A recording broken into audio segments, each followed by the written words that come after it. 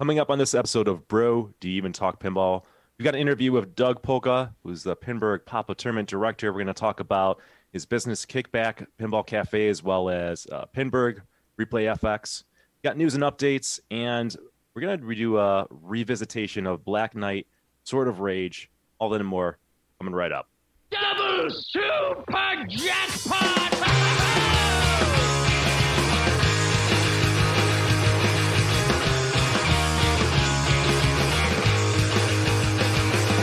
I need a ramp. I need a loop. I want targets I can hit. I need the scoop. I need a double super jackpot in my life. That's right.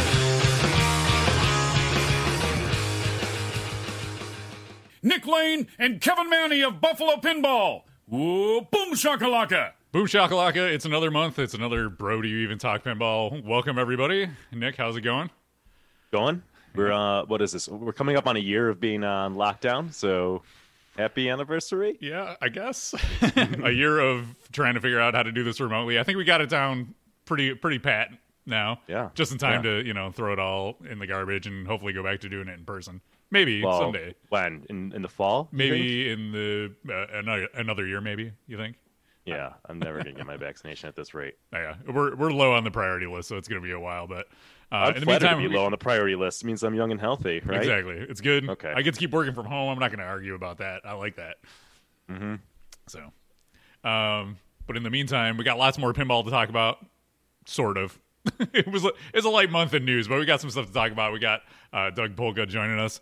But for first, let's go into thanking our partners. Without them, this show would not be possible. Up first, the Pin Stadium, the premier sponsor of Buffalo Pinball, also the premier lighting solution for your pinball machines. Check them out at pinstadium.com. Use coupon code Buffalo to save 10% on your lighting kits from Pin Stadium. They got some new stuff coming out that we're going to be able to show you. Exclusive firsts coming at you. They're not quite ready to launch yet, but stay tuned to the channel. We'll be able to share that with you coming up soon. Double Danger, ddpinball.com. Coupon code Buffalo to save 15% on your pinball swag, shirts, hats, pins, stickers, all sorts of cool stuff like that. The Mod Couple, themodcouplepinball.com. Makers of excellent modifications for your pinball machines, such as the ones that Nick and I have on our Pirates of the Caribbean. Check them out when we stream it. Flippin' Out Pinball, flippinoutpinball.com. That's the letter N, flippinoutpinball.com. If you're looking to buy a brand new pinball machine, hit up Zach over at Flippin' Out. He can hook you up. And pinside.com. They're our podcast-only sponsor. We partner up with Pinside. They do a great job. Amazing community over there for all your pinball needs. You get together, connect, talk to your friends about pinball stuff. Look up the top 100 undisputed, 100% accurate resource. Everybody always agrees with the number one game on the top 100. So check that out. Jersey Jack Pinball, jerseyjackpinball.com, where we love their pinball machines. Nick and I have a number of them each. The hot new Guns N' Roses pinball machine, it's blowing up the charts. So check them out. Pinball EDU, if you're looking to win a pinball machine, our friend Jose runs a pinball raffle. And every month he gives away a brand new Stern pinball machine. Pinballraffle.org is the link. You can go there and support a great cause and hopefully get yourself a pinball machine. Community Beer Works, communitybeerworks.com, our local beer sponsor. They've got two pinball-related new beers. They have one. They have a Snosberry beer that they just posted on social media yesterday. So if you got a Willy Wonka, you can get a Snosberry to go with that. They also have cargo shorts beer because you got a pair of cargo shorts in your closet. So communitybeerworks.com, they know what's up over there. Tilt Cycle, glad to have Dan back, fellow Pittsburghian. I think that's what you call him down in Pittsburgh. With Doug, makes great art. If you've seen any of our game room tour videos, you've seen the playfields that Nick and I have on our walls. Get them from tiltcycle.com. He does a great job. Comet Pinball, if you want to light up your machines, light up all the inserts, GI, make them look good, like I have on my Addams Family and Doctor Who that I've streamed recently. You can go to cometpinball.com for awesome lighting solutions over there. Pinball Mix, if you want to make your machine sound different, you can go to pinballmix.com, use coupon code Buffalo to save 10% and get a free Easter egg. So a little special call out or something like that in your machine. Takes your music, puts it in your machine, does a custom mix just for you. Check out Pinball Mix. And finally, Titan Pinball. Replace those nasty old broken rubbers on your pinball machines with the Titan Pinball competition rings. They come in a bunch of different colors. They look great. They maintain well. I just shopped out my Tron. We'll talk about that a little bit later, but I have all Titans on my Tron, and they were dirty, and all I had to do was wipe them down, and they're looking good again. So I think that brings us to the conclusion of our sponsors this time. Thank you for everybody for sponsoring the show, and to all of you at home for patronizing our good sponsors. That was a good read, Kevin. Thank you. I'm getting good at it. I'm glad you highlighted the beers from Community Beer Works. They're crushing it. They're crushing it beer wise.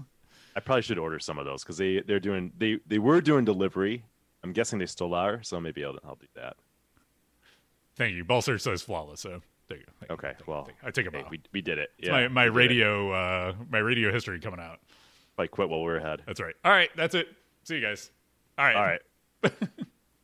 Take it away, Nick. Let's bring Doug on and bring him into the mix. So, I gave a little bit of an intro to Doug. Again, Pinburg, Papa Tournament Director, co-owner of Kickback Pinball Cafe.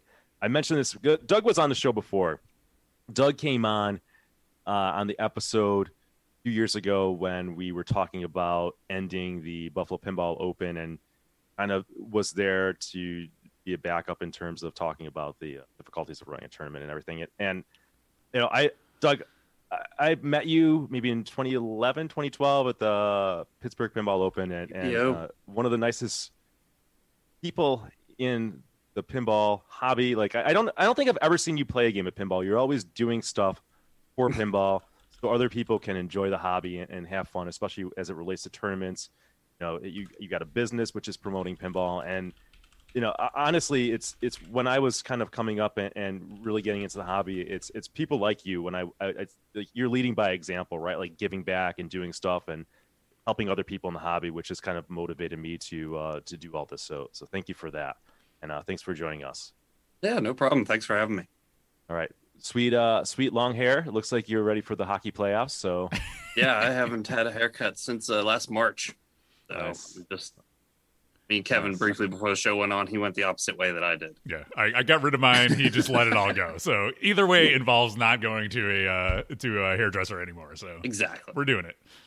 All right. Well, let's jump into things. When did the big announcement drop? Was it December that it was announced that Replay FX and Pinburg was coming to a close? It was in November. Okay. It was about halfway through November. Seems like a lifetime ago. I knew probably a couple weeks before that the decision was made, but the official announcement was like mid-November, like November 14th or something around there. Okay. All right.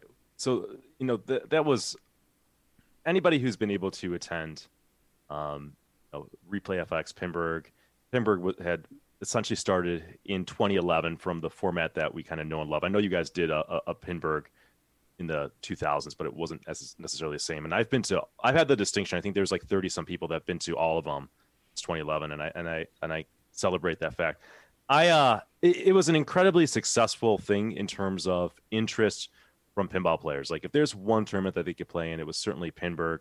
You guys were selling out 1,000 slots for people to play within like a minute or 2 minutes or something ridiculous. And it's the kind of thing that I never thought would go away. So I'm really curious to kind of give you kind of open forum just to talk about what happened, what the challenges were, how you feel about the whole thing, and where you're at with that. So, where to start? The biggest thing that led to the decision to discontinue Replay was obviously the pandemic, right? So not being able to hold a show in 2020, that's the main driver of the Replay Foundation's operating capital is running Replay FX. And as the year began to wear out, because initially we talked about pushing the show to like October, and then it looked like, oh, well, that's not going to happen. October's not going to be a good month. And then we talked about pushing it another year, which we did. And then it started to look like, well, what does everything look like if we can't run it in 2021? And it basically came down to, if we tried to push ahead and run it in 2021 and had to cancel, we wouldn't have had the finances to refund people. We would have gone out owing people money. But the decision was made to basically cancel when we did, because if we chose to do it at the end of 2020, then after the sale of the assets, everybody would be made whole. We wouldn't leave anybody holding the bag, which I know in the pinball community, there's a lot of sensitivity towards people not getting something when they put money towards it, because it's happened in the past with some companies and pre-orders and stuff like that. And we wanted to avoid that, because the Replay Foundation isn't dissolving right now. Some people think that it's dissolving. It's not dissolving. It's still going to carry on some of the things we did before. We're just not going to be running physical events for the foreseeable future. Okay. I guess when I first heard about that, it's obviously understandable how the pandemic has just really screwed with and messed with everything. And it's this kind of unforeseeable thing. Why not just have canceled it? Maybe scale back on some of. I understand that some people were employed full time by Replay FX. Maybe lay off some of those people and lay low for a couple of years, but keep the games in storage somewhere. And then when things get back to normal, kind of ramp up somehow or come back. So the problem is, our biggest expense is the storage of the games. The warehouse space that we lease is 6 figures a year. So to lay low and just absorb rent without any source of income wasn't something that we could do. And a lot of people came forward and were like, well, you should have done a GoFundMe. You should have done this. You should have done that. We did explore those options internally. The biggest problem there was, once again, we didn't want to leave people holding the bag. So we didn't want to do a GoFundMe, raise a bunch of money. We can't hold the show in 2021, and then we're in the same spot again, except that now we have more of people's money and that we're not going to deliver on. Yeah, understandable. And I didn't know. Obviously, I couldn't know how much it is to store that many games, right? You have hundreds of games, and that can't be easy. I know you guys used to have the Papa headquarters, and there was that building, so it probably was easier in some capacities in previous years. But with that headquarters gone, storage becomes more expensive. What you guys have always kind of led the pinball community. What you guys are doing in Pinburgh, in Pittsburgh, as leaders of like running tournaments. There's a lot of talent down there in terms of like knowledge, the ability to run like a world-class tournament. What's the feeling of the community? Do you what do you guys see coming out of Pittsburgh? Do you see something coming back in some capacity? What do you think? So almost immediately after we made the announcement, I had a lot of local people reach out to me, because Pinburgh is not just a small collection of people running that event. Like, literally, we tap hundreds of locals. Like, our league is huge, but our league doesn't generally have a lot of representation at Pinburgh, because they're the ones tournament directing, they're the ones TDing, they're the ones helping in various volunteer positions all throughout the show. There is a great amount of support, and I know that in the Pittsburgh area, there is a group of people looking to further basically what Replay was doing, and whether that happens under the Replay banner or some other banner. I do believe that major pinball competition will be returning to Pittsburgh. That's good news. Again, you guys have a lot. It's not just the capital to do it. It's a skill set, right? To run a large scale event, to understand how to run a good pinball tournament, and you guys have that from the year. So it would be a shame to kind of lose that or have that go to waste. One question that I had is, I'm drawing a blank. This is why I don't do most interviews. Go ahead. So, why don't you tell us? We reached out to you after it happened. We were like, "Man, we should get Doug on to talk about this, because everybody's bummed out. Everybody wants to know what's happening, and let's get him in here and kind of get the nitty gritty."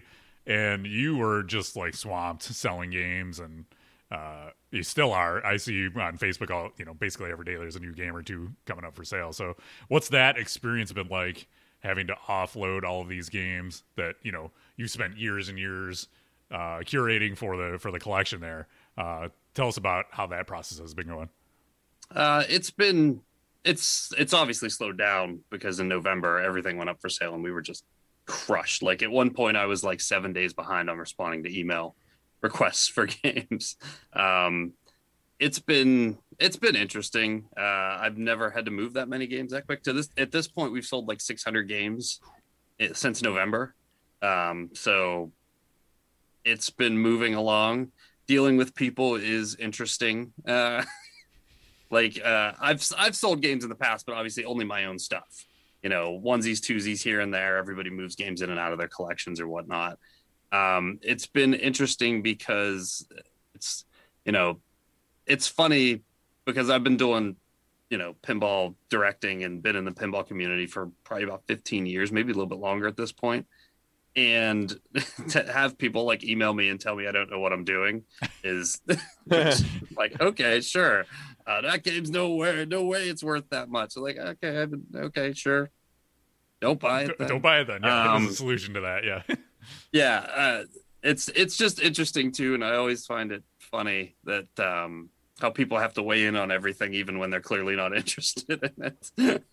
So what's the biggest group purchase? Like how many machines have gone all at once since you sold? We sold, I'm not going to say who bought it because that's sure. Yeah, that's fine. That's their business. Mm-hmm. But we sold a lot of probably like 60 pins altogether to one person.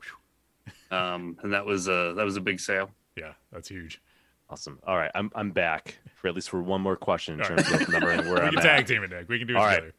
So my understanding has been that when you're trying to run replay in Pinburgh and come up with the cost, right? You want to make it like the cost is a big issue, right? You guys aren't exactly making a lot of money or really making money on or we're making money on the event, right? You're just kind of breaking even, if my understanding is correct.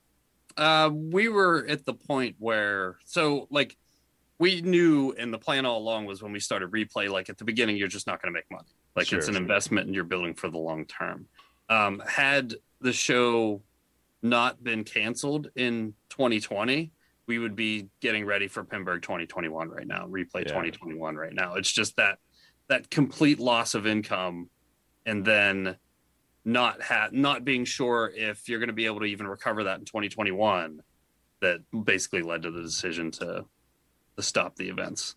Okay, so I was talking to you about this before we went live. My buddy Joe Mann spent a weekend.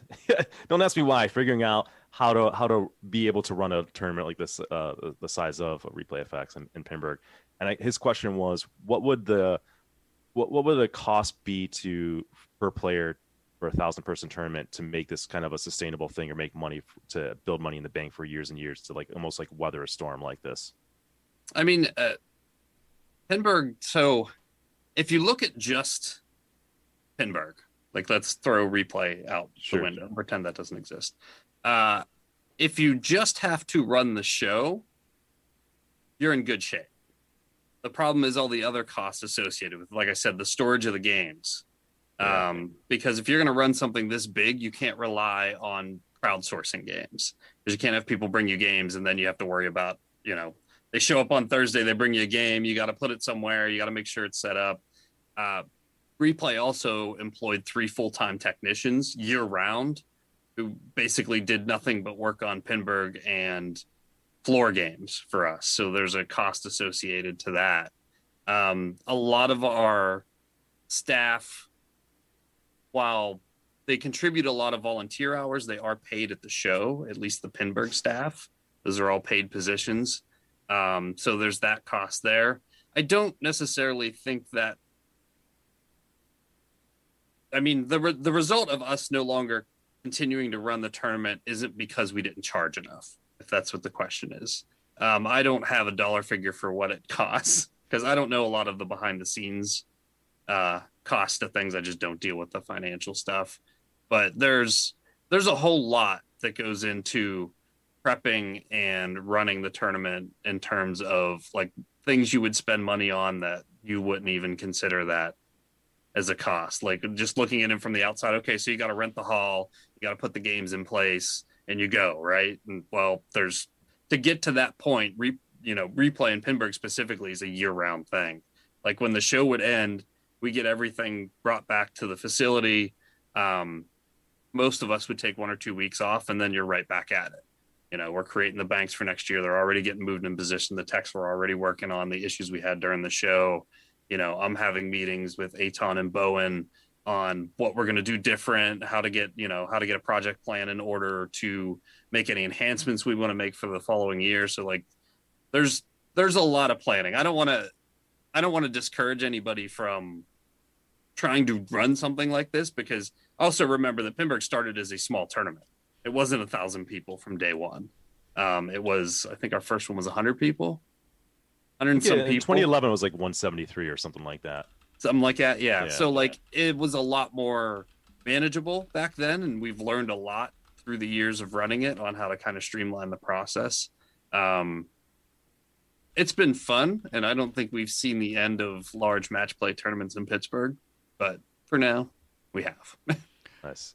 So I have ahead, another Kev. question here. Well, just to piggyback on that, you guys used to run, so like to prepare, it's not even just the maintenance of the games. You would have these tournaments leading up to Pinburg, so you could time out how long each bank would play to keep everything moving on schedule. So there's so much planning in the overall logistics of this tournament. Talk to us a little bit about that for the people who might not understand that. Yeah, once we decide how the banks are going to be set up, we then start doing playtesting sessions, and those generally ran from February through about 2 weeks before the show, so February to late July.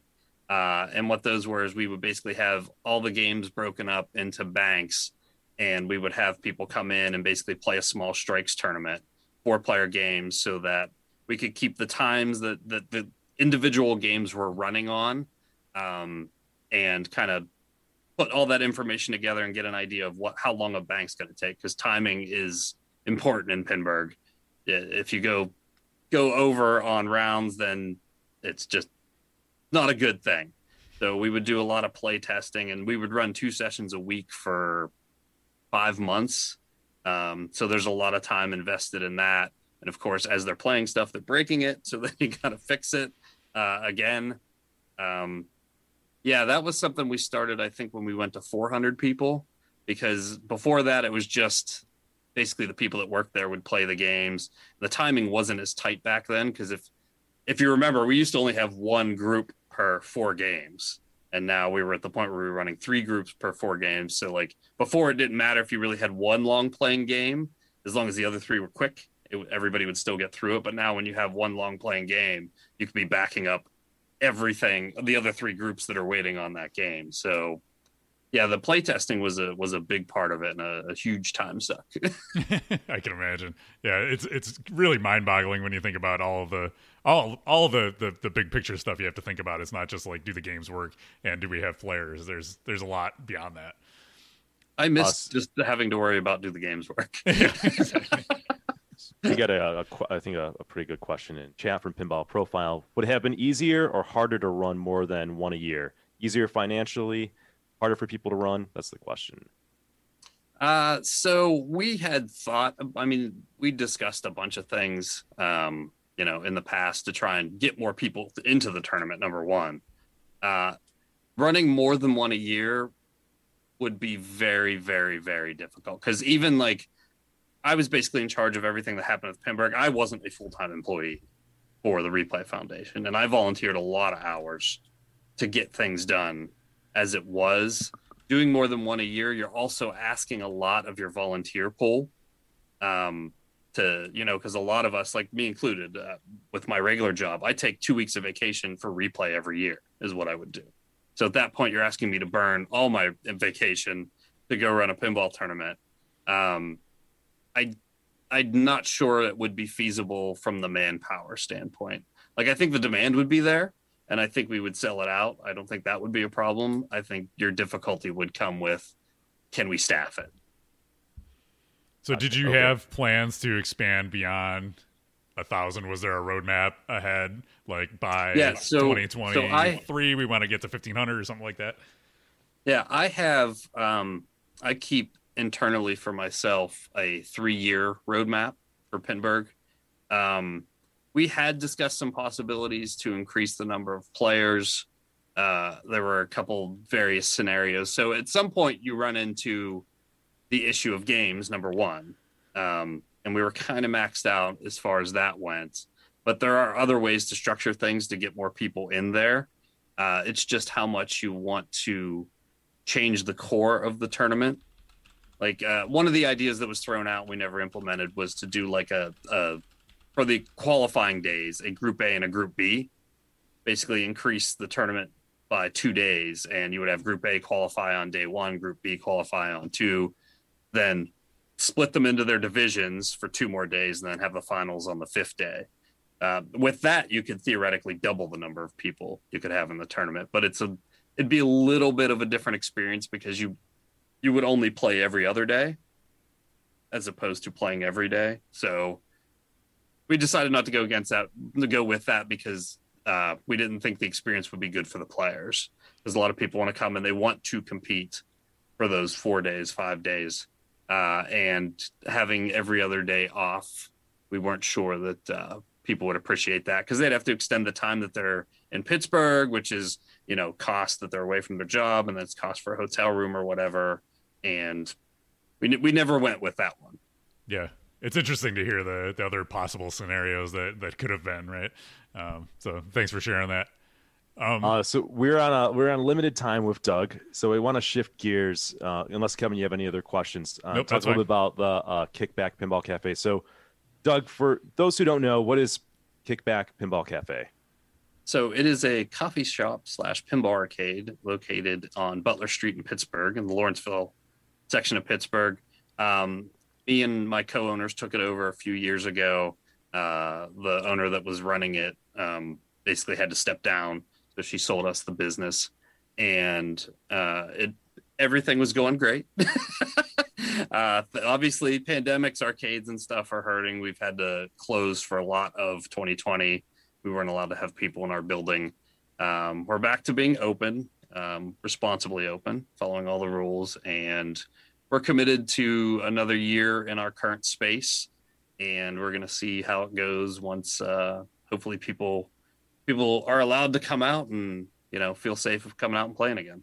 Well, I'd like to make one of my first stops when get vaccinated, things get back to normal, coming down to show you guys some love, because Pittsburgh's only 3.5 hours away from us, and we love you guys down there. It's such a great group of people. Kickback Pinball Cafe is such a great place. I love the art on the floor and everything, and you guys get it. You're pinball people.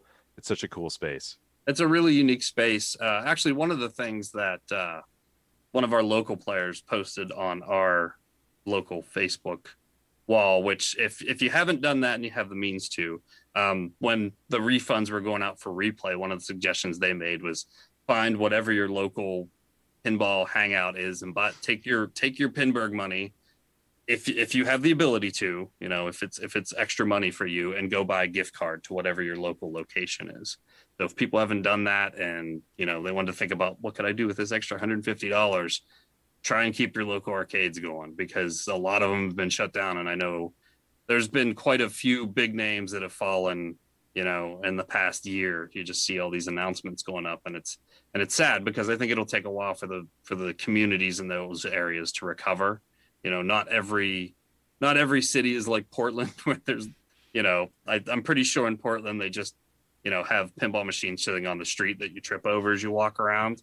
And it takes a lot of work and a lot of dedication to keep a good location that services pinball players working. And I know there's a lot of places out there that focus on pinball, and they put the right amount of maintenance in it, and they put the right amount of attention so that their players have a good experience. And if you have the means to support them, even if they're not open, or even if you don't want to go out and play, if you can buy a gift card, if you can do anything, I can't encourage people. I mean, I can't really think of anything in the pinball community that would be more impactful right now.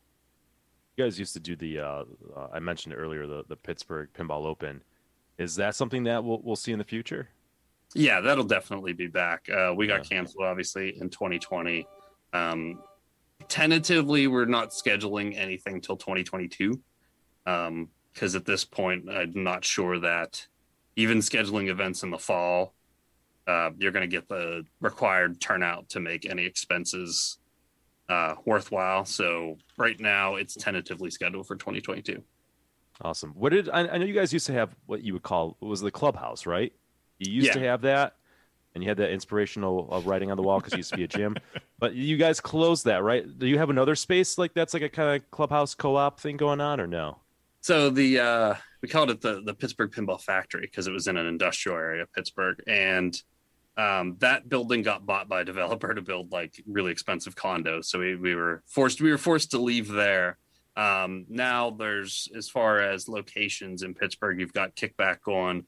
You've got the Pittsburgh Pinball Dojo, which is in Bellevue, which is kind of an extension of what the clubhouse was. That's John Rapogle and Jake Holojacek and a couple other locals there. And that's a place to develop pinball players and basically caters to the pinball crowd. They've been closed this whole time too. There's another location called Coupe de Ville that's in the Strip District, which is new. And there's another location called Helicon, and those are pretty much the main places for pinball in the city. All right, great. And then I think last question, unless Kevin has some. I actually have two more questions, but I'm going to ask one that we have on our notes. What's next for the Replay Foundation? So, as mentioned, we're not going to continue to run events for the foreseeable future. Bowen recently put out a video, a tutorial, so the tutorials are going to continue. He's found a source to locally film them where he lives, which is more cost efficient anyway, honestly. We're going to continue to do the things that we've done in the past. So, for example, like Josh Sharp emailed me the other day about a rules change. So we're still going to weigh in on that kind of stuff. Pair Network / Replay still funds like the IPDB's hosting. That's all done basically through us. So they pay for that. And if anybody uses Joe Schober's tournament software, that I believe that's also hosted through Pair. Awesome. I've got one more question for Doug, and then Kevin, I'll see if you have any questions. Just a softball question for you at the end. What has been your favorite pinball machine that's come out in the last year or two? Last year or two. I am a big Avengers fan right now. I'm not sure if it's better than Jurassic Park. Not sure. But I that's been the one that I've gravitated to the most recently when I've been down a Kickback. Thank you. All right, no further questions from me. You're off the hook. Kev, you got anything? We got one from our friend Goran of Topper Talk fame. He asks, if you had the opportunity to organize a Pinburg-like event again from scratch, what about the overall format would you change? I think the format's pretty good. I mean, and I think that's kind of been borne out through the fact that we can sell out a 1,000-person tournament in 30 seconds. There isn't much there probably isn't anything I would change about the format. The format is unique in not just its size, but the way it's played out. I know other people run smaller Pinburg version tournaments. I don't know. We get suggestions every once in a while to change a little thing here or there. Restrictions are always a big thing people want changed. But as far as just the way the tournament runs and the general format, I probably really wouldn't change anything about it.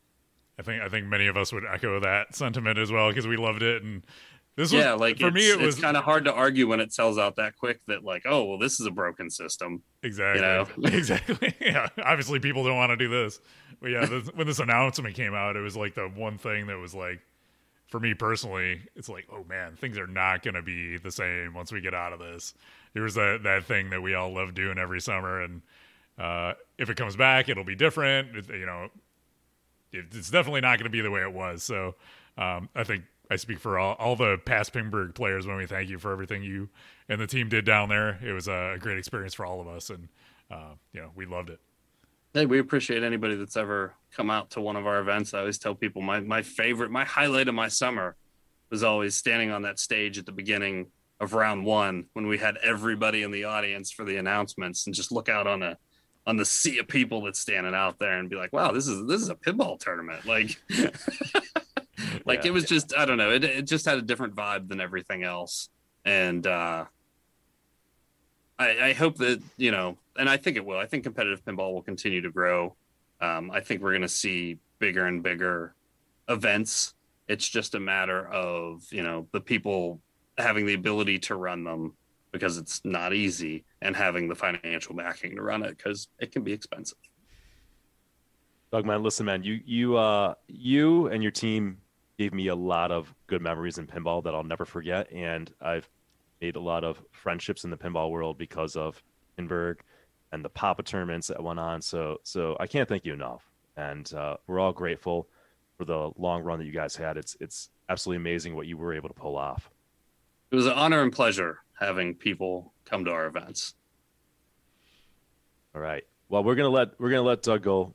So thanks again for joining us. Thanks for talking about that. I know it's a bittersweet thing. So thanks for having me on, guys. I appreciate it. Appreciate Absolutely. it. Good talking to you, Doug. All right. With that, why don't we can head right over into some pinball news. So let's yeah. I'm gonna do a quick call to action. So okay. We don't do this a lot, but if you're not a subscriber to our Twitch channel, consider doing that. You can subscribe through Twitch or Amazon Prime, right, for free each month. You got to do it automatically each month, or if you don't want to do it that way, you can become a subscriber for $5 a month. Support the good work that Kevin and I do as we hustle through the pandemic to bring you quality content. There you go, Kevin. I'm always doing the selling. You did the sponsors. I'll do that. I'll do the PBS call to action. See, and I got the link in chat, so we're doing it all together. That's look teamwork. at that. God, it's like we've been doing this podcast for 5 years or something. Excellent. All right, are we ready for pinball news? Actually, it's our 5-year anniversary in February, right? Of the podcast? I think so. Yeah, I think February 2016 is when we set up a snowball mic that we shared and had a junky video. And I have to go back and listen to how terrible that is. It was bad. We were I think it had an echo and shit. It was echo, yeah, because we tried to do two USB mics and it wasn't working. And we had this like plastic patio table that we were sitting at. We've come a long way. It's really stepping it up here. I like RLM asked, there's pinball news? So we do a once a month podcast, like we're like, Jesus, what are we going to talk about? You're going to see there news is in quotes this month, so let's get to it. Okay, let's have Tim bring in the news for us. Here's the tip. All right, so let's start off. Pinball Profile in chat mentioned Dave Fix, so why don't we kick it off with some American pinball news? And let me find my thing here. Nope, not that one. This one. And we'll go over here, and where is it? Oh, this is what you sub for, kids. This is it. Smooth and seamless. All right, so we'll go over here to Pinball News, and there's two new hire announcements from American Pinball. The first is Zofia Ryan.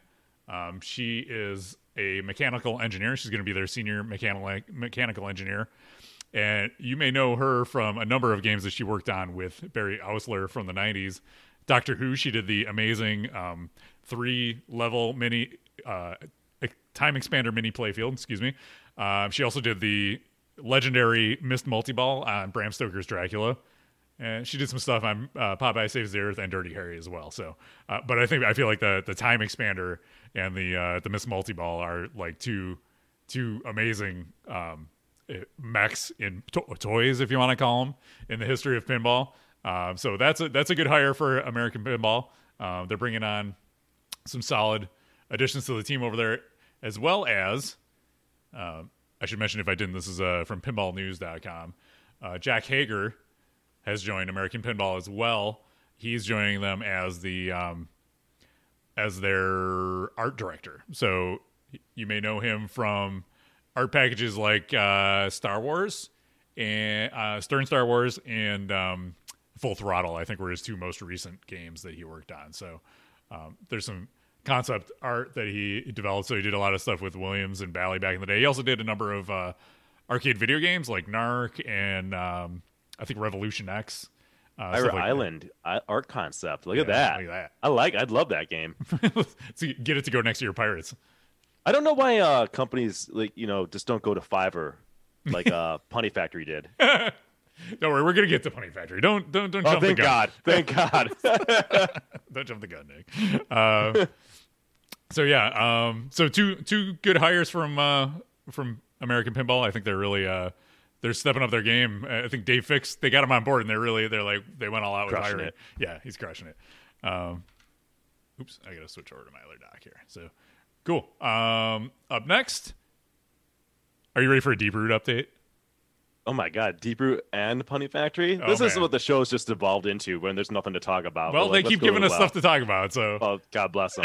Okay, let's do all right, this. we're gonna go This is, over. why, to- this is why ignorance is bliss. Like I don't pay attention to any of this stuff. We're gonna Kevin jump holds over. back. That's why it's great to bring this to your attention. All right, live let's on the go. podcast. All right. Let's go. So This is when Deep Root I, Pinball update. This is from This Week in Pinball, February 8th. This came out. It's long. This will not be the unabridged version of this. We're gonna pick and choose. But Listen, I'm guessing the TLDR, too long didn't read, is that they still are making excuses for not shipping games, right? yes, you nailed it. But Okay. it's always Well, better. We could probably go back to a podcast from 3 years ago when we're saying, like, laughing about the same shit. It's always more interesting to hear it in their own words, I think. I like So, that, yeah. Let's kick it off. Dear Raza customer, first, thank you for your business and decision to buy into an amazing machine we spent years designing to bring out the best of Papaduke's original theme and layout. As I am writing this email, I'm aware of the weight of accountability in filling orders of quality machines as soon as possible. I'm providing the below as a matter of goodwill and transparency, knowing that it will be unfortunately posted online or misreported by podcasts, plural. Hey, that's us. Misreported? Misreported. How do you misreport something? That's right. What is there we misreport? Like you didn't ship a game? How do we mess that up?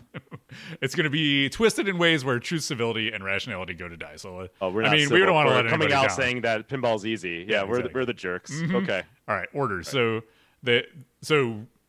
if you didn't remember, this is they had this open for a limited time window of ordering. So you can't order a Raza anymore. So they received We orders. also can't get a Raza anymore. So. Yeah, orders paid or goodwill for 70 arcade editions and 60 extra editions of Raza. Raza is Retro Atomic Zombie Adventureland. For those of you following along at home, we will round up to 160 total Raza games, with most of the remaining games available for sale at $8,000 US dollars. $8,000 US dollars, excuse me, starting price for the arcade edition, and $13,000 US dollars for flat fee for the extra edition. More details on the timing of that later. After all Raza games have sold, we will publish the exact game count. So the differentiation there is like new orders versus the goodwill ones are the games that they were owed from the previous iteration of John Papaduke's company, Zidware. So they're promising to fulfill those orders, which is a good thing to do. I like that. But these totals include those orders that were already in. These aren't just new sales of the game. So we're gonna skip past UL licensing. Nobody cares about that. Parts. Parts is good. You're gonna like this. With most vendors going dark for the last 2 weeks of December and the first week of January, we have orders in for about 70% of the bill of materials. There are three main hiccups. One, long lead times in general and vendors promising one thing before they get their money, then quickly changing their tune after getting their money is the most prevalent reason for the delayed orders and parts. They interpret that. It's everybody else's fault, Yeah. And not theirs. They certainly didn't take anybody's money and are not They delivering didn't do a anything product. wrong. No, exactly. Yeah, it's everybody else's fault. Yeah. They're victims. There have been some great vendors who are exceeding expectations, and we sincerely appreciate their efforts. The lock bar we designed is more ergonomically usable, so the one that does not jab your hands and give you the stigmata. Pinball stigmata. Is more economically usable, is complex with 2 stamps and several welded reinforcements. The complexity of the design has caused a large number of vendors to pass on it with the cost and time frame we needed it. We finally have 2 vendors that are willing to do small runs. The problem is getting them into their already full production schedule to arrive ASAP. Okay, let me before we go to the next bullet point. You ready to break that down? Because they fucking decided to redesign the lockdown bar, which nobody asked for. No, this is like not one person is like, can you please redesign the lock bar? This is another excuse why they can't ship their game. Okay, great, good move. Well, Go. you got to have Let's the pin bar. It's innovation. Yeah, the pin bar. Pin bar. Oh man, I lost my website. I'll take you back to the website. Let's keep on misconstruing all this stuff, Kevin. Yeah, exactly. We're it's where all this goes today. When they fold, they're gonna blame anybody who's criticized them. It's gonna be It's gonna be everybody but them. podcasters, and it's Podcasters, gonna yeah. be the weather this month. Podcasters and the vendors and the vendors. parts, because pinball's easy. Everybody else just fucked it up. Oh, do we? Wildcat says we have to go back to UL licensing. All right.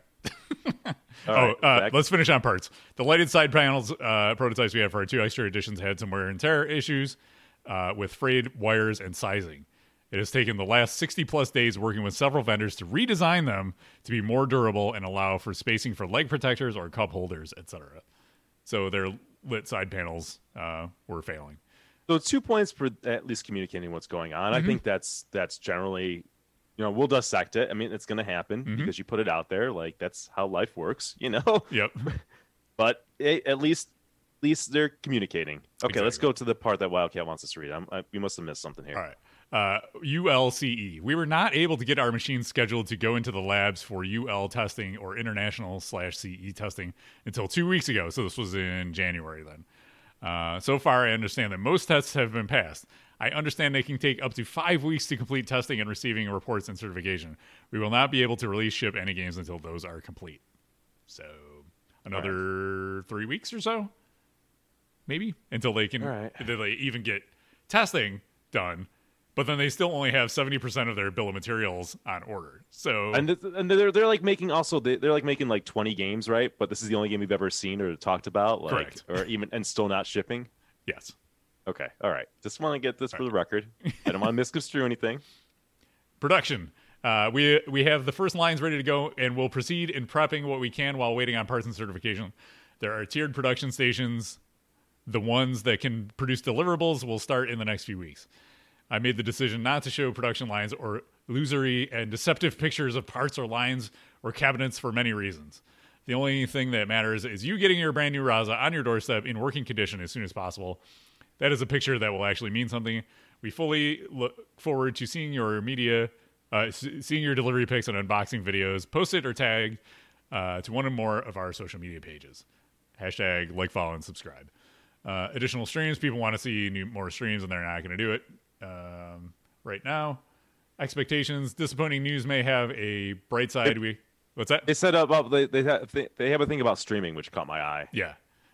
They got. Oh yeah, they're going to do internal streaming. They're going to do their streaming themselves because they're so good at doing everything. So they're going to continue to go along this path of doing it themselves. They finally got all the cameras for their internal rig. You know how long it is to hit the Amazon button to get streaming cameras, Kevin. It takes like 1-2 days sometimes. It's tough. I mean, it might be a little delayed now with the pandemic. It may take a full week or so to get your parts. It might take a full week. It might take a full whole week. So I got it. We're good. Yep.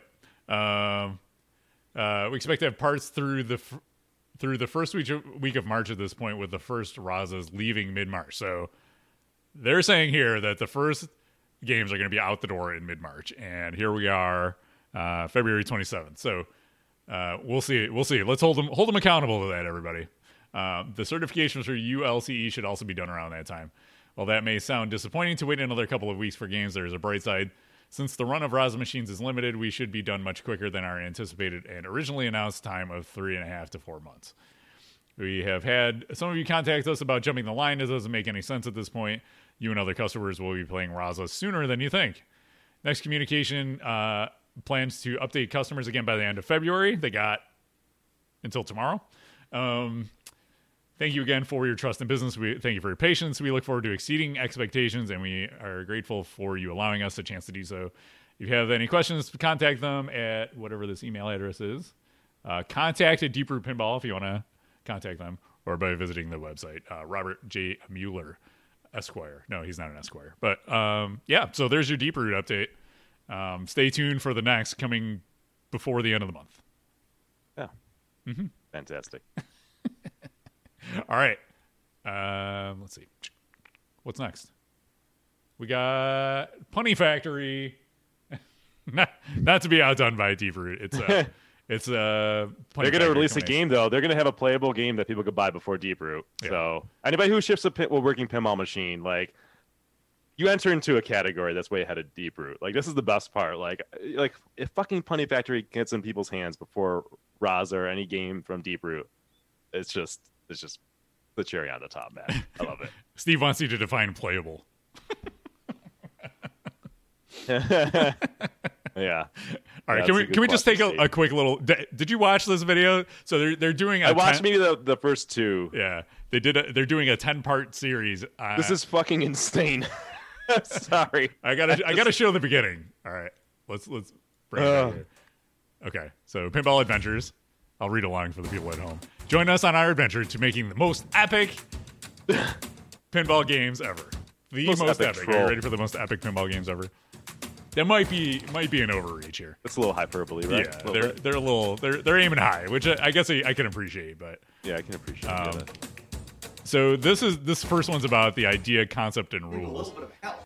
Because everybody wanted to learn more about this. Yes. There's lots of like 50s TV cuts, and there's like they have Don Knotts in the game apparently, but it's not really. Where's Don Knotts? Fucking up. That's a good voice actor, I guess, for Don Knotts. But then again, I'm not 80 years old, so I wouldn't know. Exactly. All right, here we go. Here's Don Knotts.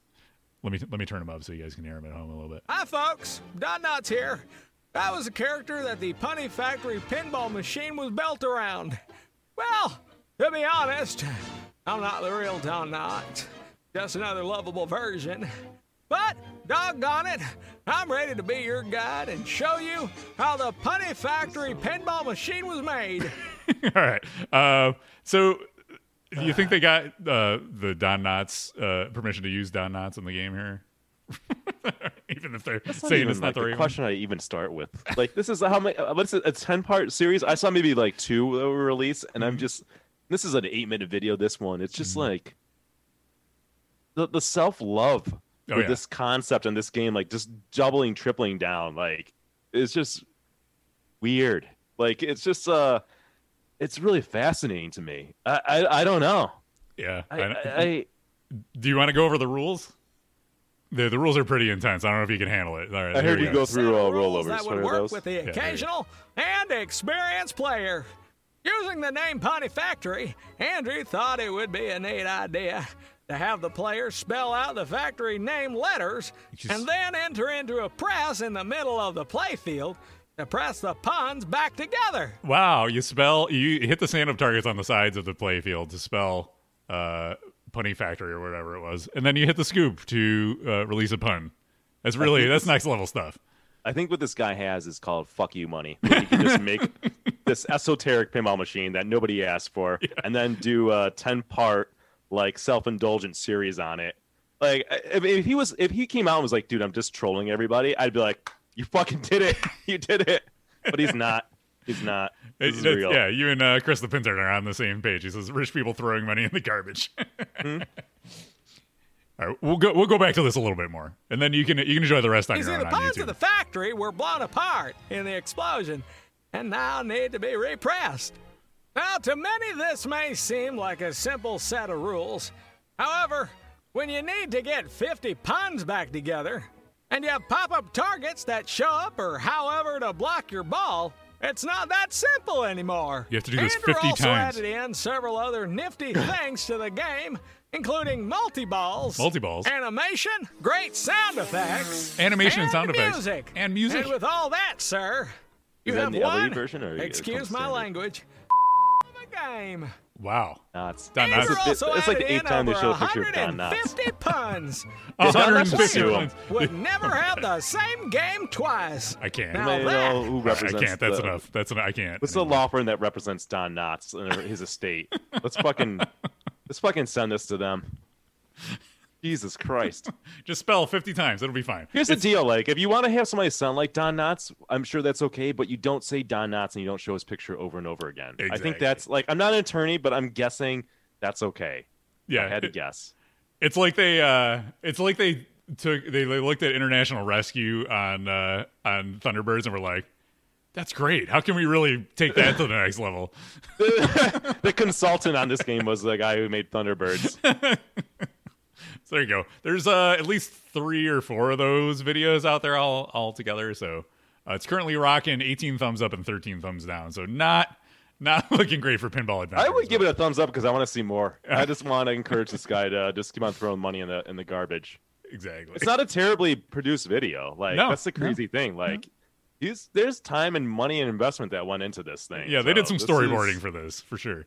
They planned it out. They have their little like smoke machine go off, like the factory's exploding. It's speaking of, we're gonna get to topper talk later, but this is supposed to have a smokestack topper, so maybe that'll be the best part of the game.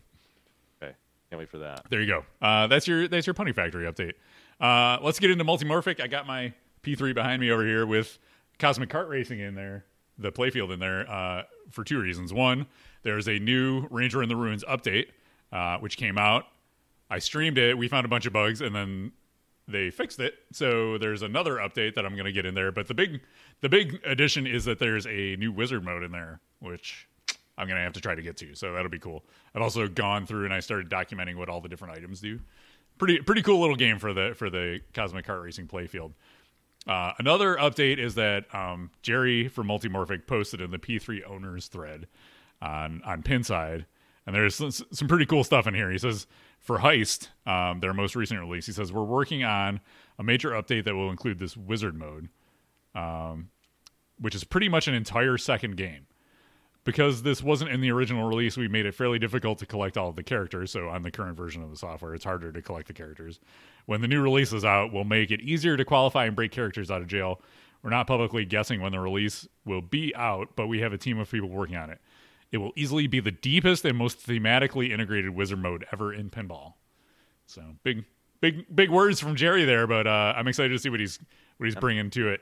The fact that he calls it pretty much an entire second game is cool, and I like the idea of the characters being like the middle ground, and then something bigger being even after that. So looking forward to what's coming from Heist, because I really like that game, and the fact that they got more coming for it is a big win in my book. So I saw a comment in the chat about Punny Factory. I have to read. So Donnie in chat writes, they probably know as much about using likenesses and rights laws as they do about pinball. I think that sums it up, man. You nailed it. Nicely done. Good job, Donnie. All right, so that's it for the Multimorphic update. Spooky has a minor update from what I was able to scoop over the past month. They via Just Another Pinball podcast. He did an interview with Scott Denisi. We talked a little bit about the fact that Total Nuclear Annihilation is going to get rerun. He was calling it TNA 2.0. I don't know if that's an official name or just the code name for the new rerun, but along with it is going to be a new code update for everybody. So it's not just going to be for the new games. It's going to be for all the backwards compatible games. So Scott has been doing a great job keeping that game updated. It's a passion project of his, and he does a great job, and it's a super fun game. So looking forward to seeing what's coming with a new version of TNA. With JJP, their big news this month was that they announced a $1,000 price increase on Guns N' Roses. Thankfully not if you already had your order in. It's only on new orders going forward, but it's on all models of Guns N' Roses. I think we jinxed it last month by talking about CERN updating their prices on Batman and Elvira by $500, and JJP was like, "Hold my beer, we're going to go 1,000." Oh, I mean, nobody likes a price increase, but what are you going to do? I don't, And we don't know why, right? Because they didn't say why. Like Stern, when Stern did their price increase, they said it was parts or something like that. Yeah, they did a very brief update on their website as a super quick news release explaining it was like demand and parts and stuff like that, I assume, and the tariffs on parts coming in. I think that was part of it. Yeah. So we can speculate that it's something along those lines for JJP as well. We also know that demand is off the charts for GNR, so the demand's there. What are you going to do? Nobody likes it, but I mean, it's good for them. I'm stoked that they have a hit on their hands, and hopefully they can turn this into a more sustainable future for the company for sure. And on the code update front, there's 2 pending code updates on the way. As a Jersey Jack Pinball Insider in the beta test group, I'm currently running a new version of Willy Wonka that brings Scorbit and the Wi-Fi and Bluetooth integration. It'll bring it to a release, an official release. And there's an update in Guns N' Roses coming that there's a number of bug fixes and things like that, but the big rule change is there's a big scoring opportunity on the left base ramp. So climbing all the way up to the Duff base ramp, there's some added incentive to go for that. There's a couple of bugs in there. There's something right now where like it doesn't give you the opportunity to cash out the songs if in a certain situation.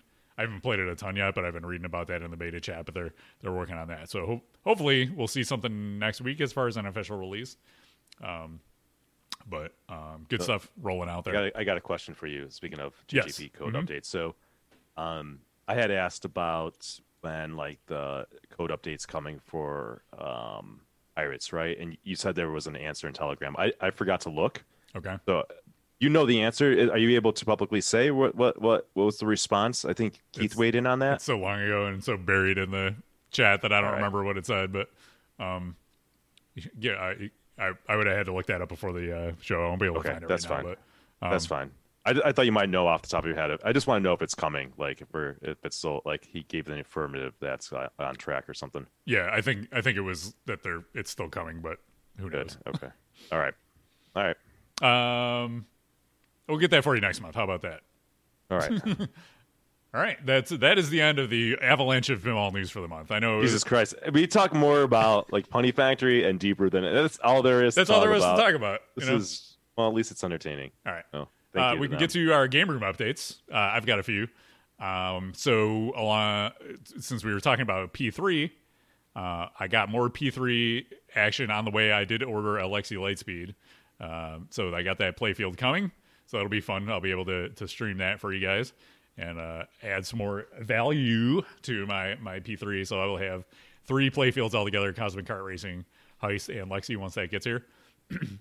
Oh, and if you're keeping track at home about how the weather may have influenced the production of games coming out of Texas, such as Deeproot or Multimorphic, I ordered the Lexi playfield on, I think, Wednesday, and it shipped out on Thursday. So Nice. they're able to keep things running over at Multimorphic. That's all I'm saying. If pending the next Deeproot update, we'll see how things go. Yeah. I gave Tron a bath yesterday for a couple reasons. The disc on the spinning disc in the back, the rubber disc had started coming off, so I pulled that out, put a new one on there. I got a brand new clear disc on there, which makes the ball do crazy things. And while I had it apart, I gave it a bath, cleaned it off, I waxed it, I treated it to some new balls. So I'm gonna stream that on Monday. So it should be pretty fun.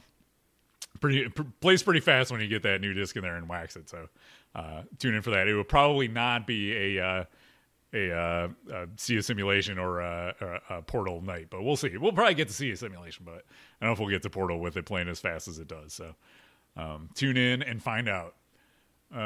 Star Wars. I did so if you're looking behind me over here, down there, there's a Star Wars in my game room, which y'all know I'm not a fan of, but for Christmas I got a Star Wars pinball art puzzle, and I put that together as a pandemic task. And I framed it and put it on the wall. So Stern partnered with a local company called Buffalo Games, no relation. Oh, no kidding. Yeah. And I didn't realize it was Buffalo Games that's cool. Yeah. And so this came out last year, and I was like, that's cool. That'd be fun to do, something to do to kill some time while we're all sitting around at home. So I did that, and since I spent the time to do it, let's throw it in the game room. Since then, Stern has announced a couple more puzzles. I don't know if you saw that. But they're doing there's a zombie Yeti puzzle, and there's one with this like feudal Japanese thing. They had kind of teased everybody with like, this is our next game release. It was a pile of puzzle pieces. People were trying to figure out what theme it was, but it was actually a puzzle that that they came out with. So if you want pinball puzzles, Stern's got you covered. And it was fun. Oh, and not last but certainly not least, when you're talking to Nick Lane. Nick, I played a VR game this month. I heard Gorn's got like you on alerts. He's like, Kevin's playing VR. He came in and lost his mind. I was like, Gorn, I had VR before you and Nick. Like, it's true. Like, I have VR. I just don't play it very often. I got that Darth Vader game. I don't know if you played that one, Darth Vader Immortal or something like that. Yeah, pretty fun. I played the first episode. I got 2 more to go, but it's like, all right, play a little Vader. If you give me some lightsabers, like Beat Saber was cool, and give me that, except the actual like Star Wars universe. Now we're talking. So maybe it's because I played that puzzle. I was like, I feel like Star Wars now. Oh, Rucko said, get everybody hyped just to disappoint them. Good marketing. Talking about the puzzles. Oh yeah. Stern's good. Yeah. Stern's good. They get you A hyped. fucking puzzle? Yeah. Yeah, like, that was basically the reaction. I think it was yesterday they announced all that. 1920s, they think people are going to get hyped with puzzles. Listen, no disrespect to puzzles, but come on. Like, when you're teasing like a pinball machine, then you deliver a puzzle. How do you think that's going to go? Rucko, it's a 1,000-piece puzzle. I don't know if they pointed that out in the announcement enough, but 1,000 pieces. All right. What's your game room updates, Nick? So I am babysitting a Black Knight sort of Rage Pro. There was a location that's closing down, and we had to get our games out there. Not that they were, being operated, but we just had them there, kind of in storage, quote unquote.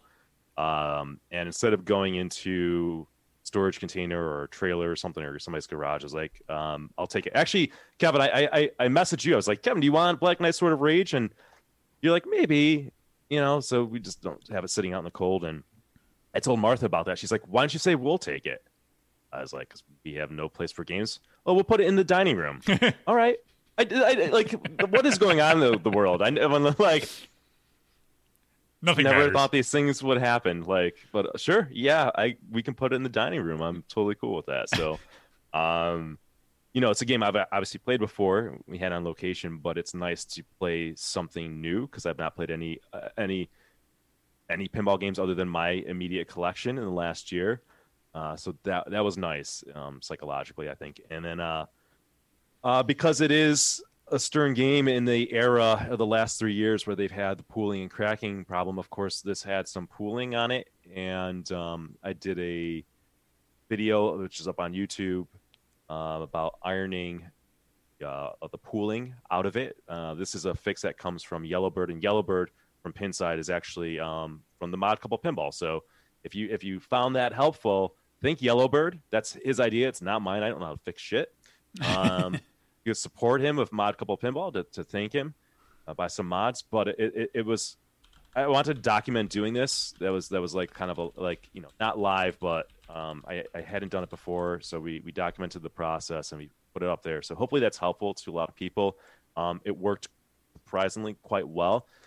Much better. Like the bubble that I was working on is much better than it was. There's still a little raised a little bit, but I'm hoping by putting a washer there and a piece of clear vinyl over it and ironing it down, it helps it. Some other people were nice and reached out to me because I posted about that issue on Pinside, and people who have done this fix have said it's been holding up.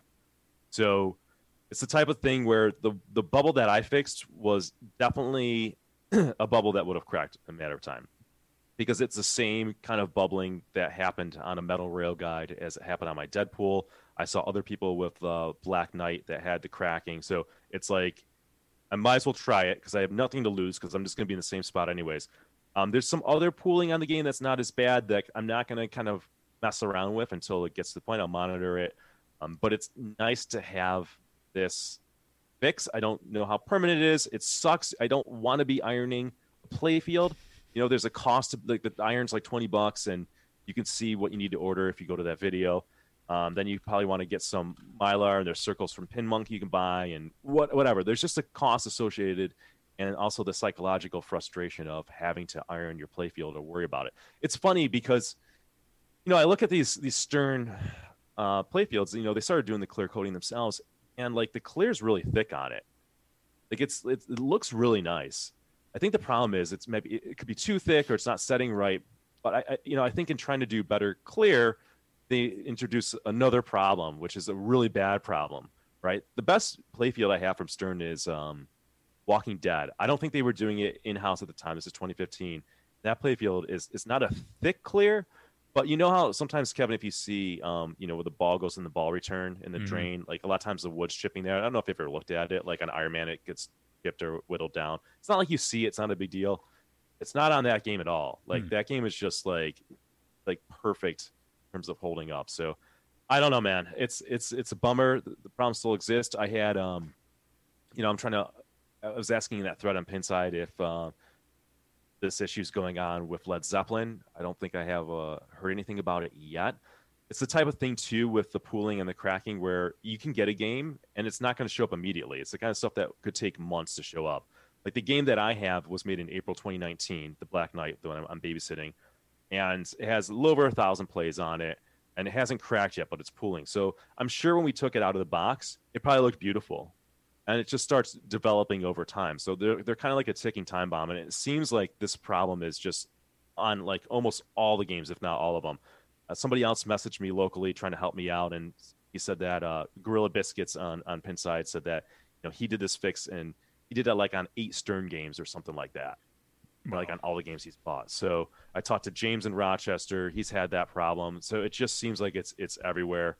So again, hopefully this gives some people some help and solace. It's something that we shouldn't have to do it all. I hope that people don't think that it's okay to keep on producing playfields like this because now we have a fix. As I say in the video, this is not a Stern approved fix. So, do this at your own risk. I'm sure you're violating any kind of warranty if you mess it up or whatever. So it's your choice to do it.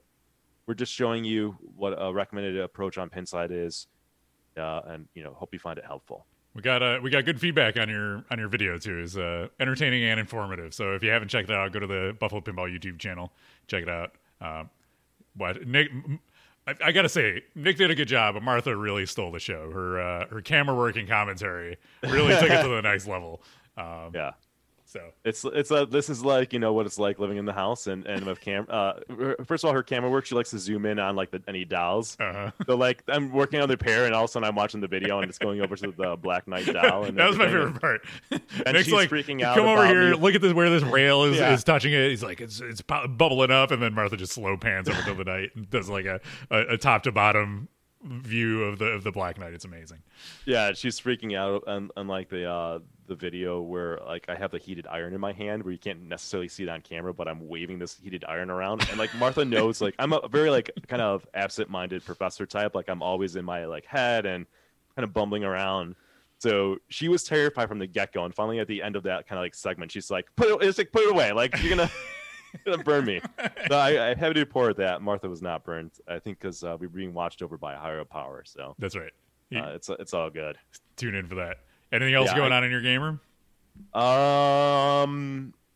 No, I have like I think I messaged you. I have some FOMO going on where it's like I told you I'm taking like one step forward, one step back for hopefully 2 big steps forward, because I'm really bullish on pinball and I want to expand my collection and everything. But like I'm like, man, should I get Guns N' Roses? Like that will delay some of my plans. I don't know. Sounds like they had been having issues early on. It sounds like those were fixed, and like everyone seems to love the game. So I don't know. Maybe this summer I'll get one. I don't know. That's my thought there, and that's where I'm at. I had also I was texted a message from a friend to ask on Q&A for the podcast. This comes from Lisa Koss, and she says, "What game makes me think of Martha?" So that's an easy one. Lisa Koss. It's Dolly Parton, because Martha's a Dolly Parton fan. So there you go. We saw Dolly Parton at our park years ago because Martha likes Dolly. Can we take a survey of chat? Which game makes you think of Martha? RLM says Bad Girls. That would have been my pick too. What game makes you think of Martha, Kevin? Bad Girls. It might just be top of mind because of that card she did for the. Oh shit! You should have loaded up that card and we can show down there. I know I don't have it. It's on the Buffalo Pinball Discord, and it's on our Facebook page as well. Got her trading card now. Yep. There you go. It's official. Her Walter Day trading card. Everybody gets a trading card. We invested early in Bad Girls in 2017, and we held all along because I knew it would pay off one day. To the moon. You're taking it to the moon. Taking it to the moon. Bad Girls to the moon. 10K by Christmas. 2 votes for Bad Girls in chat. Mac Jedi also. Yeah. All right. That's it for my updates. Okay. All right. What do we got next? Oh, it's not an official review, but given the fact that Nick's been spending some quality time with the Black Knight, they've been getting a little more intimate over the past month. We wanted to go back and revisit Black Knight Sword of Rage and give you an update. Nick's playing it on current code. He's had more in-depth time with the game. So, Nick, why don't you take us through Black Knight Sword of Rage, what you've been thinking about, if you've been enjoying it or not, etc. So we did review the game when it came out, and I think we both gave it like a 7.5, something like that, right, Kev? Yeah, I can go to the website here. So I wanted to do a segment called Black Knight Sword of Rage Revisited. Maybe we'll do this for some other games, because code develops and things change, or we spend more time on it. And when we do reviews, there's two approaches. Sometimes we do a hot take when we haven't spent much time on it, and then we'll do a review when we at least played enough games. So I wanted to come back to this because now I have it in the home environment. It's easier to dive into the game, to appreciate it when you're not throwing money into it, when you're not in a noisy bar, when you can kind of control the environment and the lighting on it, so to speak. So I'm going to go down and kind of do a revisit review of the game and let you know, because I really like this game. I like it a lot, to the point where I think I want this in my collection one day. Okay, and that's big for you. I like to share that. And I also think that this game is underrated. I think that it sort of got lost in the mix of other games that came out around time, because let's face it, Stern's been putting out a lot of good games, in the last several years. So it's hard to kind of stand out in the mix sometimes with these things. And I think this game didn't get enough credit at the time, because the toy was really cool, but I think it got slapped for having like a barren playfield. I want to try to do it justice, because I think you can still get this game, and I'm definitely recommending it. And I call this game like Iron Man 2.0. All right, so especially if you like Iron Man, if you love Iron Man, if you have Iron Man in your collection, and you're a fan of Iron Man pinball, I think this is a game that you shouldn't sleep on. Definitely check it out. I predict that over time it will be one of those games that comes to be appreciated. And I don't think that there's a lot of them out there compared to a lot of other titles that was recently released. So, who knows if they'll ever rerun it? Who knows if the price will shoot up? But that's just my hunch. I compare this to Iron Man 2, because I remember when Iron Man came out, it was kind of slept on. It didn't sell much. People kind of didn't get it. They didn't like it. And then once it kind of got out there, more people played it. They loved it, and you couldn't buy it anymore. And that's why they've rerun Iron Man, I think they're up to 3 times now or something like that. I can see this having a lot of similarities to it. So let's talk about the gameplay. Simply said, it's just fun to shoot. I think that Steve Ritchie is not just the king of flow, but the king of shots. He knows how to make a shot feel good. He gets it. You can look at the game and say, oh, there's not much stuff on the game, but it doesn't matter. If the stuff on the game or the shots on the game are fun and feel good, that's what matters more than anything. There can be playfields that are packed with stuff, but the shots suck. They don't feel good. That's not what you want. You just want that. I get a rush playing this game, which is like Iron Man 2.0. This is the first game since Iron Man where I felt kind of that adrenaline rush. But I also felt like the game was fighting back. It feels like a battle on Iron Man.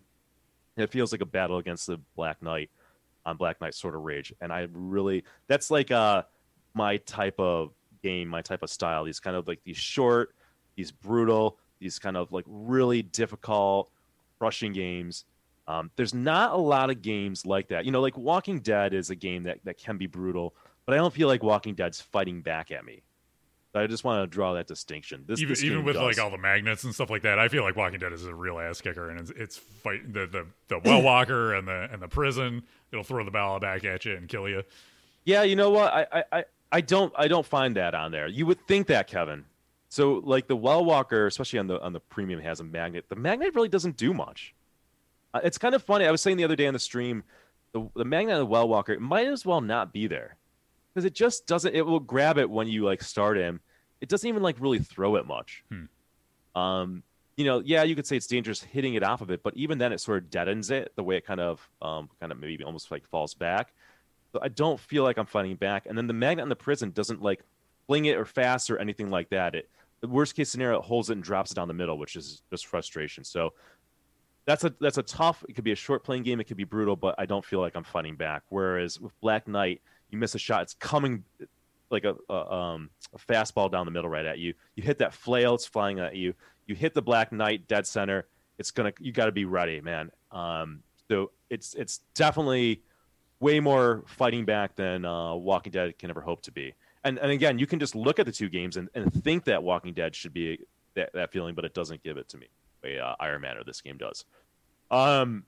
This game has a one more game thing. When I first got it in the house a couple weeks ago, I just like 2 hours passed like that. I was just addicted to hitting the start and playing again. And I can do it this time. I can get it that time. This time, kind of feeling, which is fantastic. Again, Iron Man vibes all the way with it. Let's talk about the lighting. I think I never really appreciated the lighting on it when we first played it. We did a bro show on it. We reviewed it and all that stuff. Once I got in the house and was able to control the lighting and darken it in the room, it's really good. And I don't know how much the code has changed, but there's moments where I don't know if any other game does this, but the back box actually fades. The lighting in it will kind of turn off and fade in certain moments. Yeah, Jurassic Park will do that too. Okay. It was just a really nice touch. The wheel's nice. The choreography. I think Tim Sexton killed it. I think he really gets lighting in a pinball game. Very, very well done.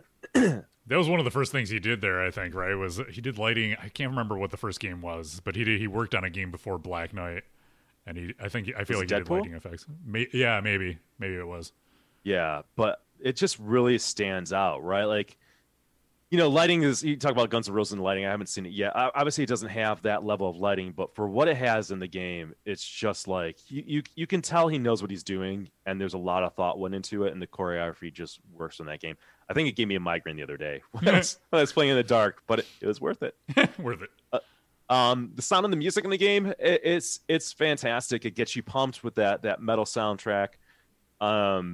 They put in an alternative soundtrack. I guess that was a more recent update. Mm-hmm. And I like that. You asked me about the alternative soundtrack. When I switched to it, I'm like, it's almost like a coin toss. I think I appreciate the original one, the default one. But the alternative one works, and it's really nice to have that option. And it's nice that the alternative soundtrack is not bad, right? So you can switch it up and kind of just add more variety to the game, which is just really cool. It's like these nice touches in the game that I totally appreciate. The call outs are amazing. I was telling you the other day, Kevin, that this game talks more shit, I think, than any other pinball game. I fucking love it. Steve Ritchie it's just hilarious with the Steve Ritchie voice in Black Knight. I think there's got to be 10 different ways that he calls you a loser.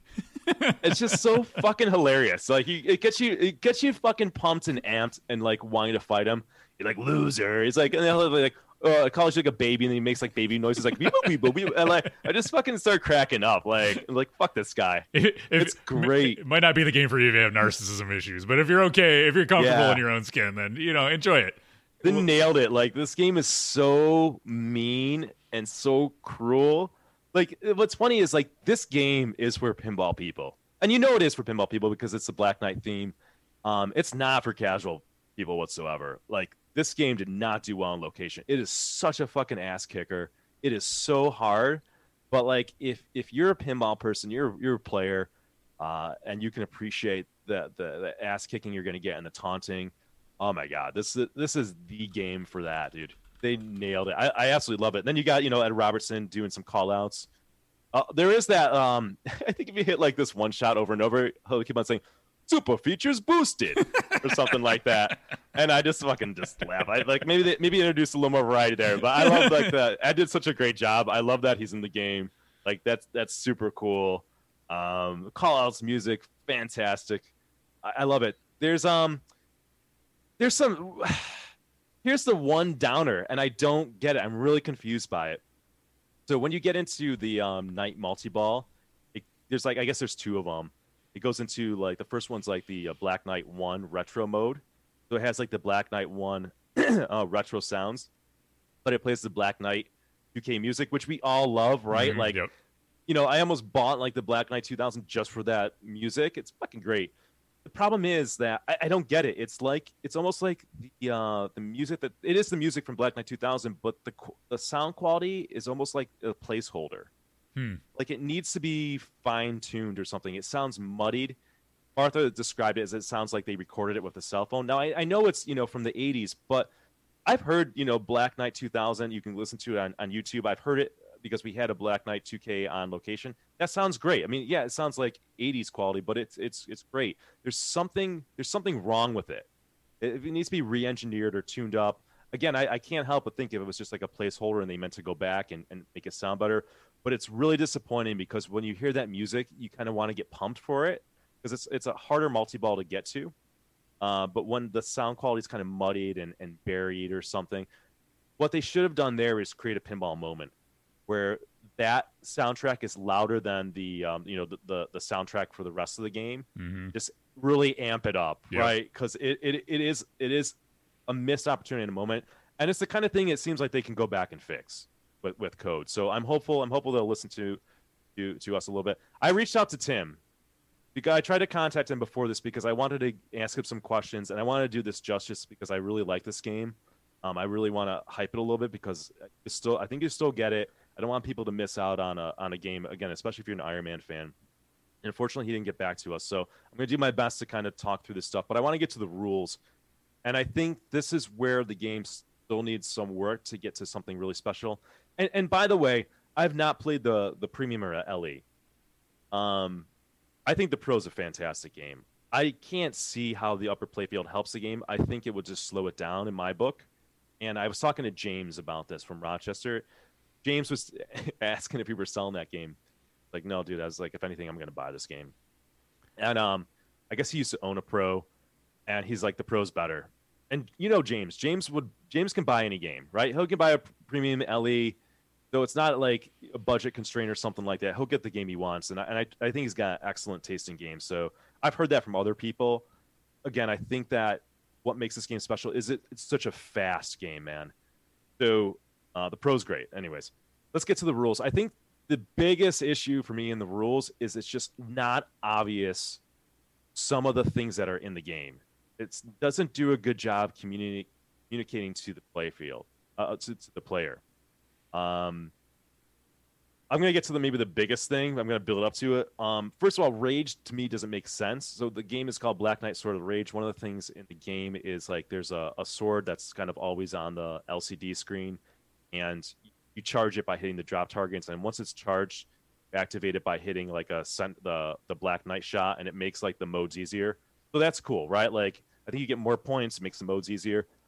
But there's also rage inserts. So when you roll over the in lanes, it spells rage, and it gives you a call out that rage is lit or something like that. But that's just lighting a mystery. Why is rage a mystery? Yeah, it's like two playfield features for the same like name. They should have called it something else. Like you've got the sword of rage, and it doesn't build up the sword thing, right? Like it just rage, like rage is lit or rage. Why is it a mystery? I don't know. It's really weird. It's like there's a disconnect between what's written on the playfield and the call-outs and the rules, and it's really confusing as you're trying to figure it out. And I'm not a dummy, right? Like I can absorb and digest and understand rules, so that's odd. It doesn't really. There's like super features in the game, like super spinner, super slings, and stuff. It doesn't really explain much in terms of them. Like I don't have a concrete idea of how to start the super features. Not obvious how to start the super features. I think I know what shot it is. I don't know what it takes to light the shot or if it's always available to me. So that's kind of weird because super features are kind of important in the game.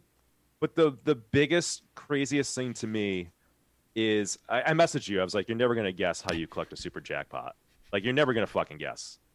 No. So this is I guess Tim changed this recently, or he's trying something out with it. And I don't necessarily think it's a bad idea, but this just goes into like so confusing. So what was happening when I was playing is I would see like it would flash on the screen like super jackpot 100,000, and I fucking laughed. It was like 100,000 super jackpot. What is going on? I didn't think I was in multi-ball or anything. I could not figure it out for the life of me. And what's really weird is that in front of the knight, there's an insert that says super, and you would think that when that's lit, that's a super jackpot. It's not. It's to activate a super feature. So right off the bat, it's just like, it's really like, what the fuck is going on with this, right? The way you collect a super jackpot is activating the MagnaSave and then having, the ball capture, the MagnaSave capture the ball and rolling over that in lane. So that's kind of creative. There's the intentionality of having to do that. But it's super not. I had to go online and was like, what the fuck? How am I getting the super jackpot? I think I have an idea of how you build the super jackpot up. I think it's from the super features. But also it doesn't tell you like on Iron Maiden, like what the value of the super jackpot is. On Iron Maiden, you know what the value of the super jackpot is, so you can figure out when to cash it out. I don't think it ever says what the value is. So even when you're just guessing when you're going to cash it out. Yeah, it seems like a very unsatisfying way to get like a super jackpot. Like, I want to do something with the flippers to get the super jackpot, not like hit the April button and hope the magnet grabs it and throws it down the right in lane and not Yeah, down the lane, I'm not convinced that I thought that was bad. I'm not convinced that that's because I understand that. I think he's trying to have this be an intentionality thing, right? But That's true. Yeah, you got to have some call outs. You got to have some direction. You got to indicate somehow that it's ready, or maybe it does, or it just gets buried in there, and it's easy to miss. And you also need to show what the current value of the super jackpot is on the screen. yeah. I don't know, man. It's just like, this is a really weird game in terms of understanding what the hell's going on. And it's not like a deep game either, which it shouldn't be like that. Okay. The Pro, the Pro also feels lacking in multi-ball content. When I had this in here, I was not getting multi-ball, and you really got to go for multi-ball and stuff. Like, you know how like in a lot of games they'll have like an easily achievable multi-ball for casual players. Like, casual players probably never get to multi-ball in this game, which is fine. I'm okay with them creating like a game for pinball players. Like, I'm cool with that. But what ends up happening in the game is that you only see the I forget what it's called, the 3-night multi-ball, where the lock is the lock shot. You only see that, and then maybe you get the retro multi-ball, and that's it. Like, that's how all my games are. I've never even got to the second like retro multi-ball. So it feels like the game only has 2 multi-balls in it. Now, the Premium LE has a catapult multi-ball. They have one more multi-ball. Yep. But, like, why not add catapult multi-ball by, like, clearing the drop targets X amount of times? Because it helps casual players start a multi-ball. And it also is just, like, it's a weird that there's, like, no multi-balls in the game kind of feeling.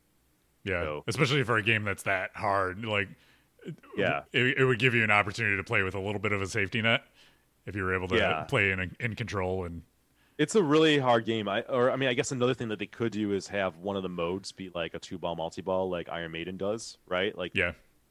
But yeah, it's really devoid of multi-balls, and it just feels like that's a problem or issue. The game starts to feel a little samey after a while. So would you?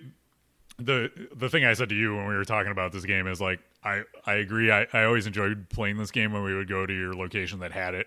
It would be the game that I played because it was newer, and I don't know. It's, like you said, it's got it's got that pinball player kind of vibe to it. I really appreciated it, and it definitely has that one more game feel, because if you can get really close to starting the multi-ball, or like setting up the multi-ball with a mode stack to really kind of get it going.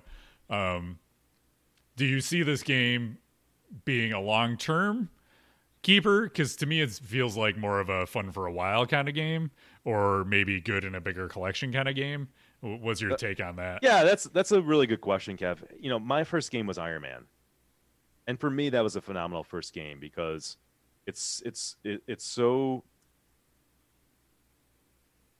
it's so dangerous. The ball's going to come. Sometimes games that are ass kickers like that, where the ball's coming back at you a lot, and be really engaging, right? And you can't just build up the muscle memory, because you got to learn to nudge and do some saving, and I think that's what keeps it fresh. So for me, yes, it could be like even a good first game. For me, it could be a game in a big collection. I think it just depends on do you like the style of an Iron Man type of game that's not necessarily deep, shorter playing, but absolutely brutal in the game to fight you back. If yes, then you need to buy this game. So I want this game in my collection. I totally do. It has a great place in it. I love it. I think it's really good. But if you don't like that style, if you don't like Iron Man, then I don't think you're going to like this game. So what you're saying is pinball is subjective, and everybody likes different things. It's weird how that works. it's understanding what you like in a game, right? Mm-hmm. If like I think I did a good job of articulating how this game is and what kind of a player it's going to appeal to. Yeah, no, that's good. It's just funny because as streamers and stuff, people always come to me and be like, "What's your favorite game?" And I'm like, I don't really have a favorite game. I have a lot of different types of games that I like, or a certain style of game. And even though I like it, you probably won't like it, or maybe you will if you have similar tastes. So there's a lot of subjectivity in all of this, and always keep that in mind when we're talking about games. The other thing I would say in the rules, and I think this is minor, but it can help, is that I think in the modes you're sort of fighting these bosses, these monsters. Ever since Deadpool added in the kind of health bar of who you're fighting, I think it would be a welcome addition in this game as well. So it will say like 3 shots left, so it does do a good job of communicating that. But maybe a health bar too, because it does feel more like a fight. It's sort of that like connection to what's going on in the game. So. Yeah, the album mode for Appetite for Destruction in Guns N' Roses has like a one-on-one battle like that. Yeah. And you're battling the 2 characters that were originally in their artwork, the dirty robot and whatever the other guy is. And I did it the other day, and I did it without getting hit, and it gave me a flawless victory like Mortal Kombat. I was like, hell yeah, that's really good. I like that. It makes you feel great when it's like, yeah, I kicked his ass, Yeah, when you're fighting a boss, like putting a health bar in there communicates a lot to the player. Like you're used to health bars and you're used to fighting something. It makes sense. And again, Deadpool has convinced me that when you have that style mode, you kind of need that now. Agreed. I think it's with the new generation of pinball programmers kind of like bringing the video game mindset into pinball, which I love it personally. Maybe not for everybody, but I like it a lot. The LCD, I won't say too much. I think they did a fantastic job with the LCD, so. Yeah, I like the LCD on Black Knight a lot. The animations are really good. Yeah, the toy I think is easily one of the best toys in pinball. The Black Knight toy I fucking love it. It's amazing, well done. Yeah, even just cool. like the detail, the glowing red eyes and how it flashes and stuff. It just brings so much personality to the game that makes it that battle. And I know Martha likes the feather in his hair a lot. She's absolutely. a fan. And then topper, man. I have never would buy a topper, but I would buy this fucking topper. This topper is amazing. This topper is the best topper in pinball. And I think when the Stern released it was $4.99. Mm-hmm. And now it's selling for like $2,000 or $3,000 on the secondary market. That might be a teaser for Topper Talk. Stay around. Yeah, please Stern, just rerun it. I swear to God, I would almost pay $1,000 for that topper. And this is from somebody who does not like toppers. Stern, just rerun it and charge a little bit more, but don't get too stupid with it. But I think here's what you could do in this game: you buy the Pro, and then you buy the topper, and I think you make out really good with this game if they can even get the topper at a quote unquote reasonable price. But Martha made I think a good observation that if it had the topper on the game on location, we probably would have made a lot more money in this game because people would have seen that topper. It's fucking amazing. Yeah, that's definitely a topper that would draw people in. I feel like if you had it on location, though, you'd need to do the tub on top of it, like fucking like try to rip it off or screw with it. I love that topper, man. It's really good. Love it. I do too because it's going with the Black Knight moving and taunting. Yeah, like it's great.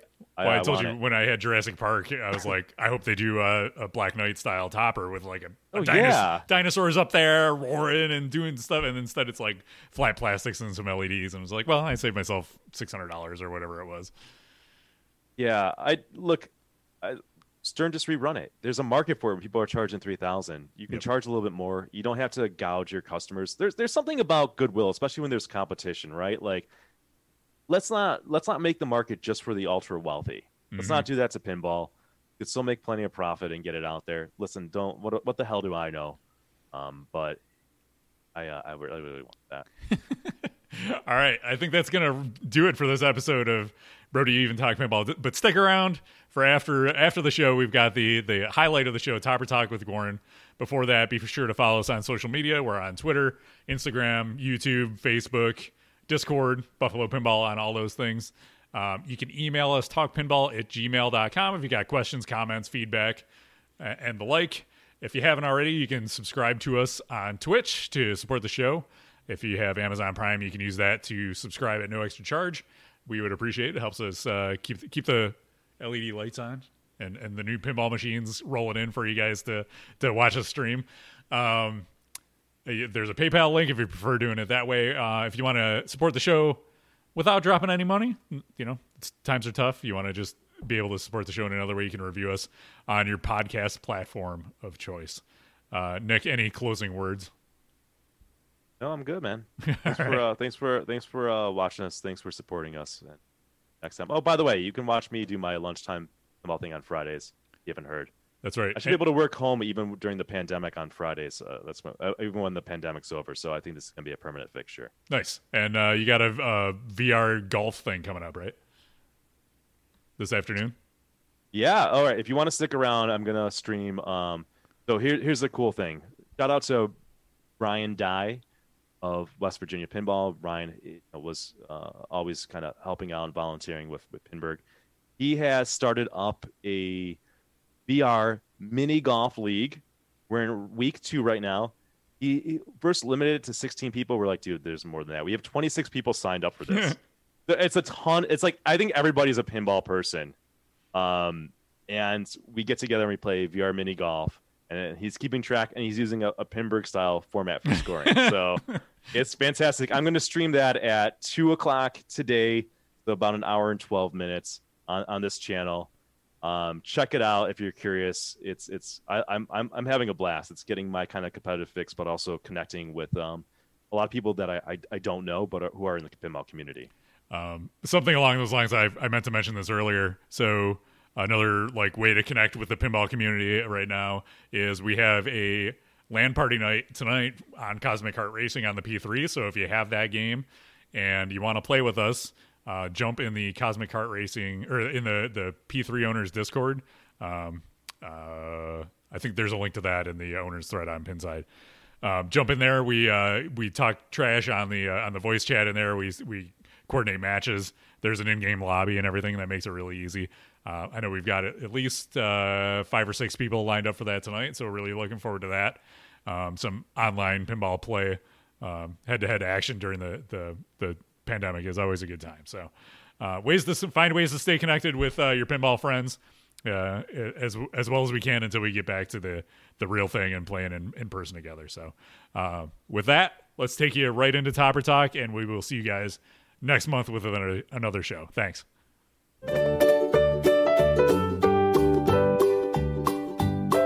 It's Topper Talk with Goran right now. Let's all have some fun. This is about plastic on top of your pin. Go and buy one now. There's a topper here and a topper there. Here a topper, there a topper, everywhere a topper. It's critical to the gameplay experience. You must buy one now. It's your monthly fill of toppers right now. Topper Talk with Goran.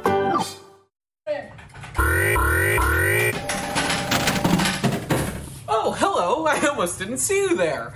Welcome to another episode of Topper Talk with Goran, the part of the podcast where Kevin and Nick give me about 3 to 5 minutes to talk about everything going on in the ever-changing and profitable topper industry. Today we're going to talk about something a little bit different than we usually have been talking about. We're going to do a very quick and brief overview of the topper industry and also how the prices have changed over time. We're going to do a little bit of how it started and how it's going type thing. So with that being said, let's jump over to the computer and get right into it. Okay, so let's take it from the beginning, to the early origin of toppers. So back in the 80s and 90s, there were a lot of pinball machines that included toppers complementary with the game. They really were a part of the overall design and artwork of the game. And remember, early on in pinball, it was an operator's business. You needed to be able to attract customers and players to play your game. So that's what the purpose of toppers were. You see with Whitewater, you had a very nice and visually pleasing topper here that really blended in nicely with the back box artwork. You don't see Whitewater written twice here. You have, your Translite imagery, and then you have the topper on top. Whirlwind did something a little different, actually. It actually had an interactive topper that truly enhanced the gameplay experience. There was a fan during certain modes that would activate to really make you feel like you're in the Whirlwind. So that's really the early origin of toppers. This is how it all started, in my opinion. So moving on, toppers started to die out as manufacturers decided, ended up leaving the pinball business. Stern was really the only pinball manufacturer around for a long time, and they didn't really have a need for toppers because people were going to buy their pinball machines no matter what. And, the only topper we saw for a while were the tournament play toppers that could be purchased with the tournament kits. But that's nothing special. Certainly didn't enhance the gameplay experience. But once again, it served the purpose of relaying information or attracting players over to the game.